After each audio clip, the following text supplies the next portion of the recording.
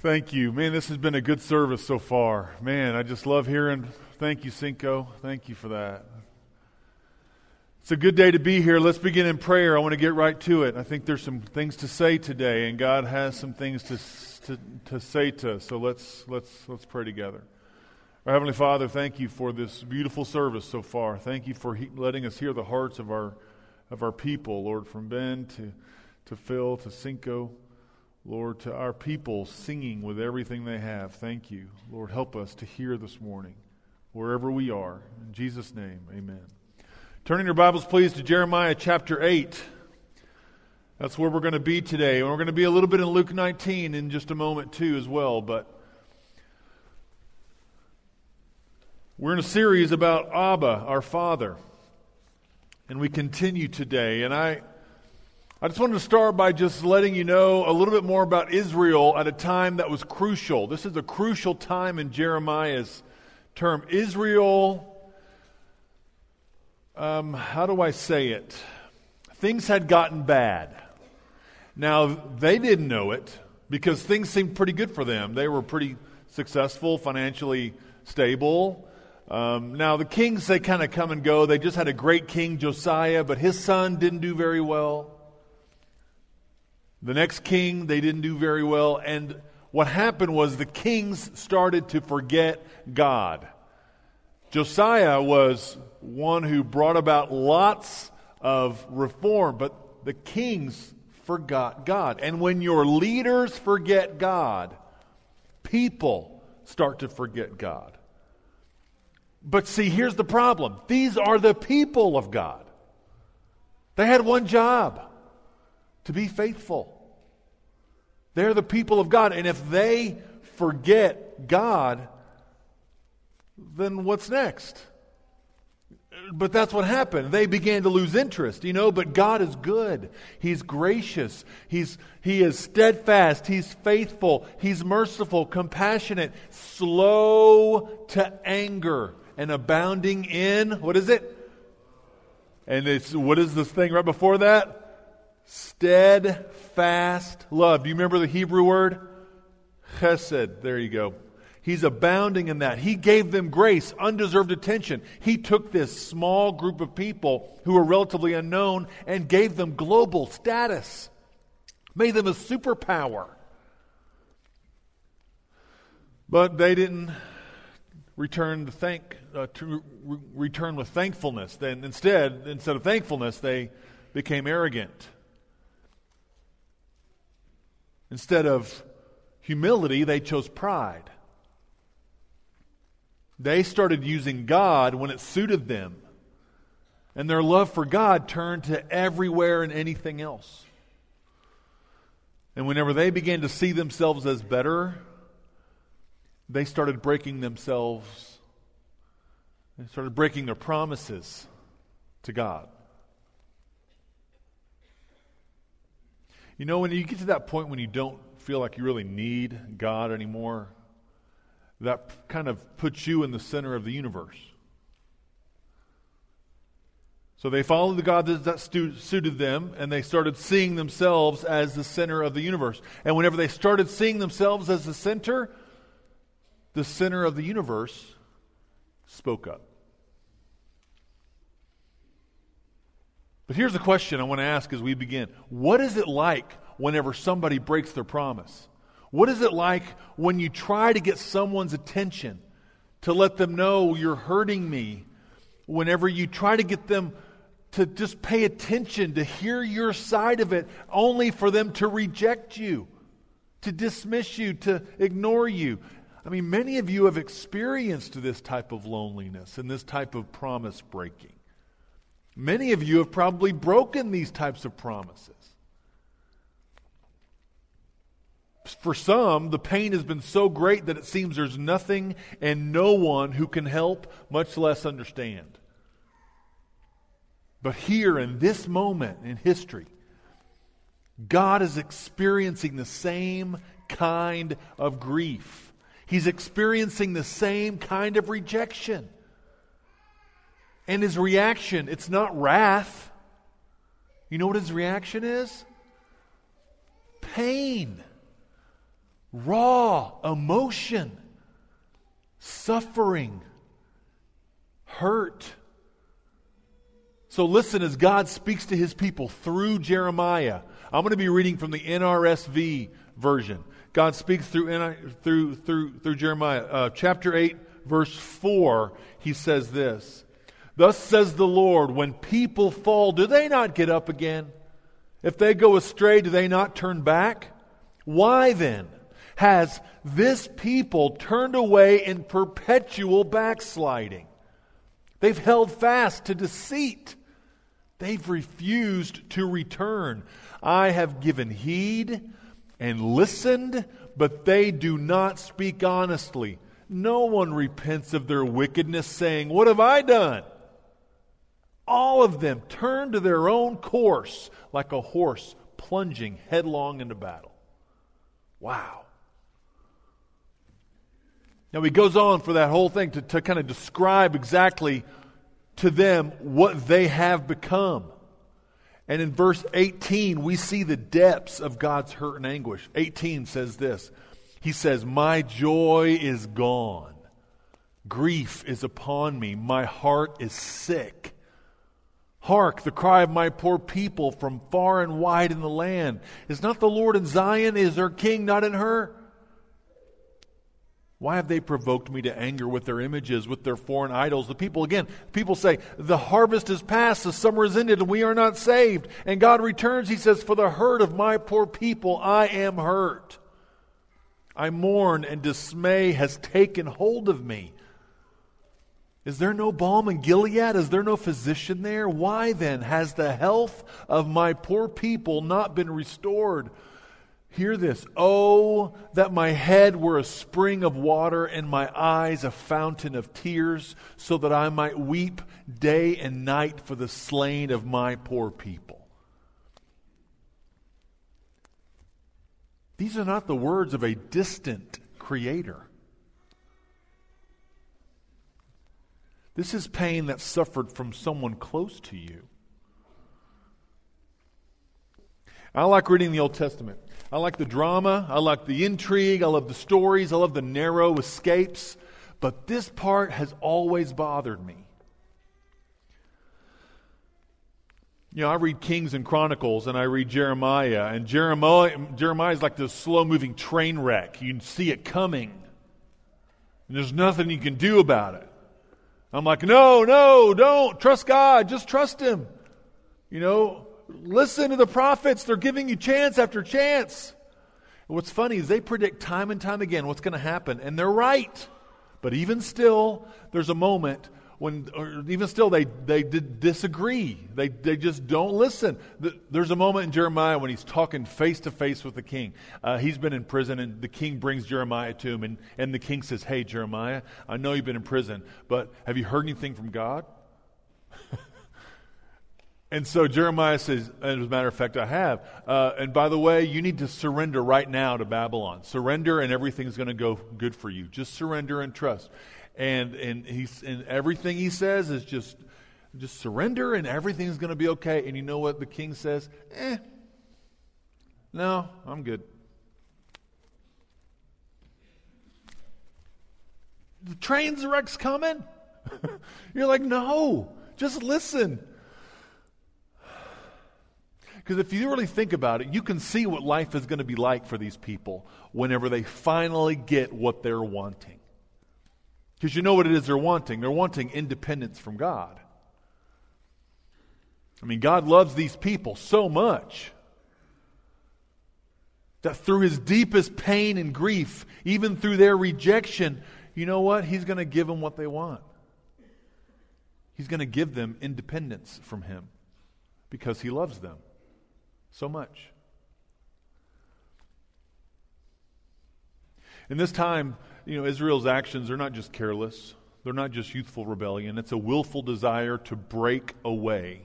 It's not just curiosity. It's what they are wanting for their identity. But God loves them. He has for centuries. He still does. They have history. He's plucked them from the jaws of death I don't know how many times. And like Adam, He created something out of nothing with these people. He gave them a future and a hope, but it wasn't enough. They wanted more, but they got less. And in their search for everything but God, they got everything but good. It's still the same. God had hopes and dreams for these people and gifts for them. But when they chose to walk away, He suffered. He poured out His life to them, everything to them, and it still wasn't enough. And He wept. I think it's important to remind ourselves of something here. Israel rejected God and they began to walk away. For centuries, God continued to try to get their attention, to try to get them to turn around, to try to get them to repent, and to try to get them to walk toward Him again. I mean, why? Because He loved them. But here's the danger in walking away from God, is that when you walk away from God, you begin to walk toward death. If you walk away from life, your destination is death. And not only that, things in you and things around you begin to die as well. God saw the crash coming. These people, their memory was dying, their faith was dying, their compassion was dying, their empathy was dying. They had forgotten God and began to run after everything and anything that moved. Listen, as God reminds them of their infidelity, He's telling them, this is what you've done. In chapter 7, one chapter back, verse 9, He says, will you steal, murder, commit adultery, swear falsely, make offerings to Baal, and go after other gods that you have not known, and then come and stand before me in this house, which is called by my name, and say, we are safe, only to go on doing all these abominations? Really? That really was my own addition. God has promised to love, He's promised to honor, He's promised to lift these people up, but they don't really care anymore about their vows, because they really don't care about their vows either. Their morality, their compassion, their mercy was dead or lay dying. Now hear God trying to tell these people again how close to death they have come. Jeremiah 6, one more verse, chapter past, He says, there is nothing but oppression in her, speaking of Israel. For from the least to the greatest of them, everyone is greedy for unjust gain, and from prophet to priest, everyone deals falsely. And then one chapter ahead in 7 again, I'm making a switch. That's okay. Just get your fingers ready. He pleads with them again, and He offers them another chance. 7, 5 through 7. For if you truly amend your ways in your doings, if you truly act justly with one another, if you do not oppress the alien, the orphan, and the widow, or shed innocent blood in this place, if you do not go after other gods to your own hurt, then I will dwell with you in this place, in the land that I gave of old to your ancestors forever and ever. Please come back, He says. But they didn't. In fact, they made it worse.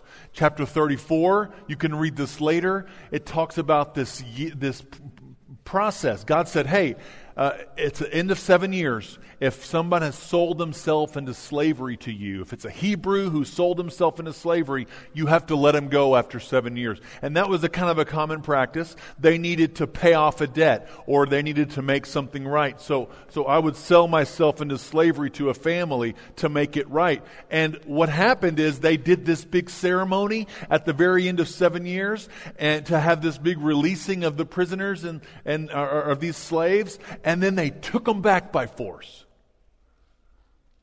Wow. God said, that's it. Because remember Psalm 68 from last week? God's heart is with who? The poor, the widow, the orphan, the fatherless, the desolate.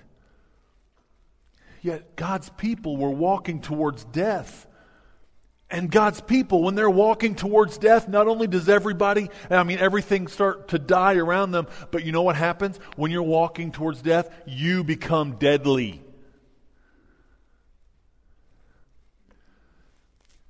She didn't care about anything but herself. She wasn't going to care for the poor. She was ignoring them. And she wasn't just ignoring the poor, the widow, and the orphan. She was killing them, taking them as prisoner, leading them to death without thought, without remorse. Israel's memory, her morality, everything, her beauty was dying. How painful for God to see this happen. You know the tears that come from frustration and sadness? They may be a little different than the tears that come from pain and anger. But I think sometimes they all come together in waves. And the result is still anguish, it's still pain, it's still suffering through tears. And I want you to know this. If you know this type of pain, anguish, and suffering, so does God. He knows it because he suffered with it as well. He pleaded with his bride, with his children to come back. Please come back. But they didn't. And the consequence of their choice was death. But God's love was steadfast, and a remnant was saved. He gave them another chance. Even through tears and pain and suffering, he showed them grace, mercy, and chesed, steadfast love. In the Old Testament, God was close, and it was about the Word of God spoken to His people. It was about the Word spoken through His prophet, the Torah. The Torah is the Word. It was about the words of love to His people.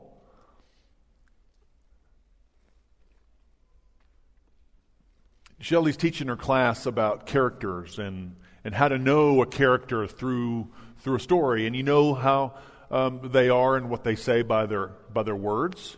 And you know about them through their actions.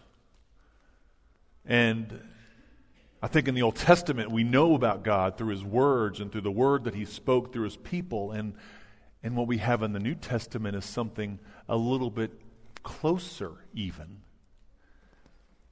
Because the Word became flesh and dwelt among us. It's as if God says, I know I've been hurt with you. I know I've been hurt by you.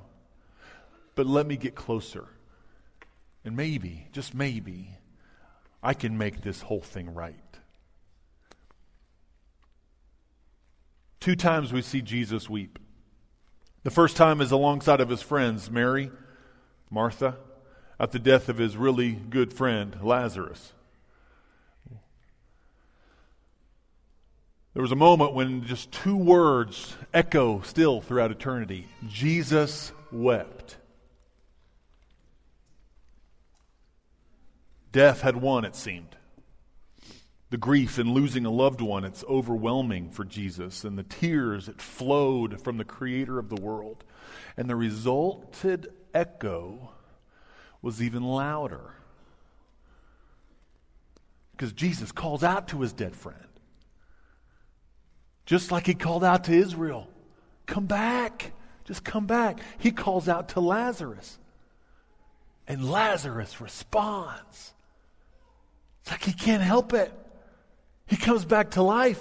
There's new life when Jesus calls you. I wonder if Lazarus had a choice. But if the choice is death and life, why would you choose death? When I was in Israel many years ago, we were heading up to Jerusalem, and we were in the tour bus, and our bus driver started singing a song. He's singing it in, I think it might have been Arabic, but he's singing, and it was slow and a little bit dark. And I was asking our guide, hey, what's he singing? And he says, well, it's a dirge. It's a song of mourning over Israel. He says he sings this every time we come around this corner. It was the words that Jesus spoke as He walked towards Jerusalem. Hear the story from Luke 19. It's in Luke 19, starting in verse 41. Jesus had just been through the triumphal entry. This moment, palm branches and people are exciting, and he sees the city. And as he came near and saw the city, he wept over it, saying, if you, even you, had only recognized on this day the things that make for peace, but now they're hidden from your eyes. Indeed, the day will come upon you when your enemies will set up ramparts around you and surround you and hem you in on every side. They will crush you to the ground, you and your children within you, and they will not leave within you one stone upon another, because you did not recognize the time of your visitation with God. I mean, Jesus was God in the flesh, and here we see what God loves and what He cares about. And in the last week of His life, we still see God weeping over His people. They were still stiff-necked. They were still oppressive to the poor. They didn't care very much about the widows, orphan, or the desolate. And Jesus' tears were for a people who were still walking towards death. And it seemed at this point it had been so long, they were completely ignorant of it. They had no clue they were heading off the cliff. Many of them thought they were doing it right. Many of them thought that it was okay to be oppressive if it suited me. These leaders had run so far from God, they didn't even know how close to death they were. But Jesus knew, and He wept. Uncontrolled, raw, Spirit-filled emotion showed us the depth that Jesus still had for the love of His people. People who were adulterous. People who didn't keep their promises. People who were somehow infatuated with sin and the allure of it. I mean, think about it. When you see Jesus, this is not the emotions of a distant God. And this God, some of us have the idea of, as the God of the Old Testament is distant and far. This is not a distant God here. This is a close. And He's always been close. And He came closer even still through Jesus so that He could defeat death once and for all. He's still calling His people to come back, still calling them to repent, still calling them to choose life. And in the garden, we see this moment where Jesus has this one of these final moments of pure raw emotion, so much that He's releasing tears of blood. God knows the suffering of His people, the powerlessness over death, the ignorance they have as far as how close to death they really are. But He still loves these people. And because of His love, He chose to take our suffering and death upon Himself so that we would not ever have to experience that again. He faced death once and for all to free us from ourselves. He came close. He lived with us. He died for us. He knows our pain. He knows our suffering. Now, I know many people in this room are going through difficult moments, even right now. And your eyes, I know, have been a fountain of tears. I know some even are uncomfortable when the tears break free and you apologize. And I wanted to say, no. God knows your pain. Weep, and let us weep with you.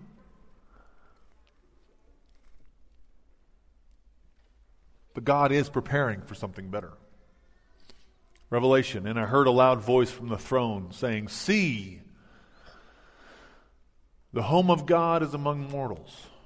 He will dwell with them. They will be His peoples, and God Himself will be with them. He will wipe every tear from their eyes.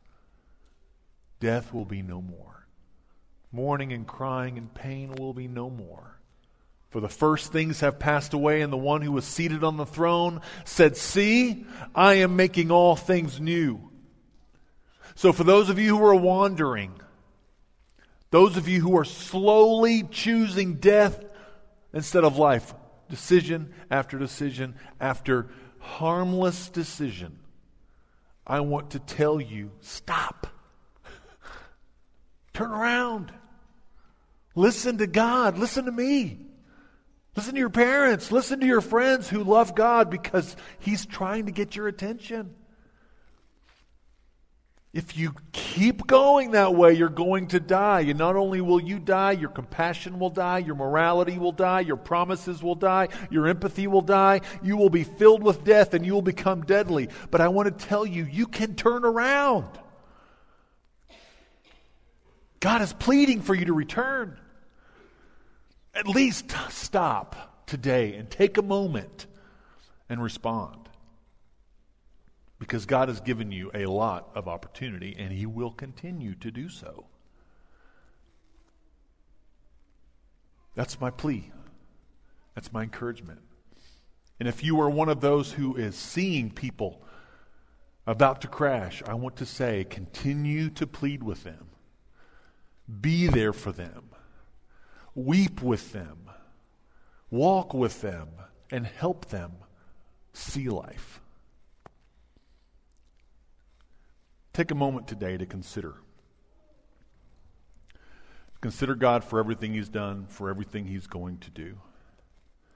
Because God is good. So if anything right now, let's just stand together. Go ahead and stand. We're going to sing a song, and wherever you are, take a moment to bless the name of God for what He's done, for what He's given us. And let's bless His name together as we stand and sing. Let's sing together. Lord bless you and keep you. Lord make His face to shine upon you and be gracious to you. The Lord turn His face to you and give you peace.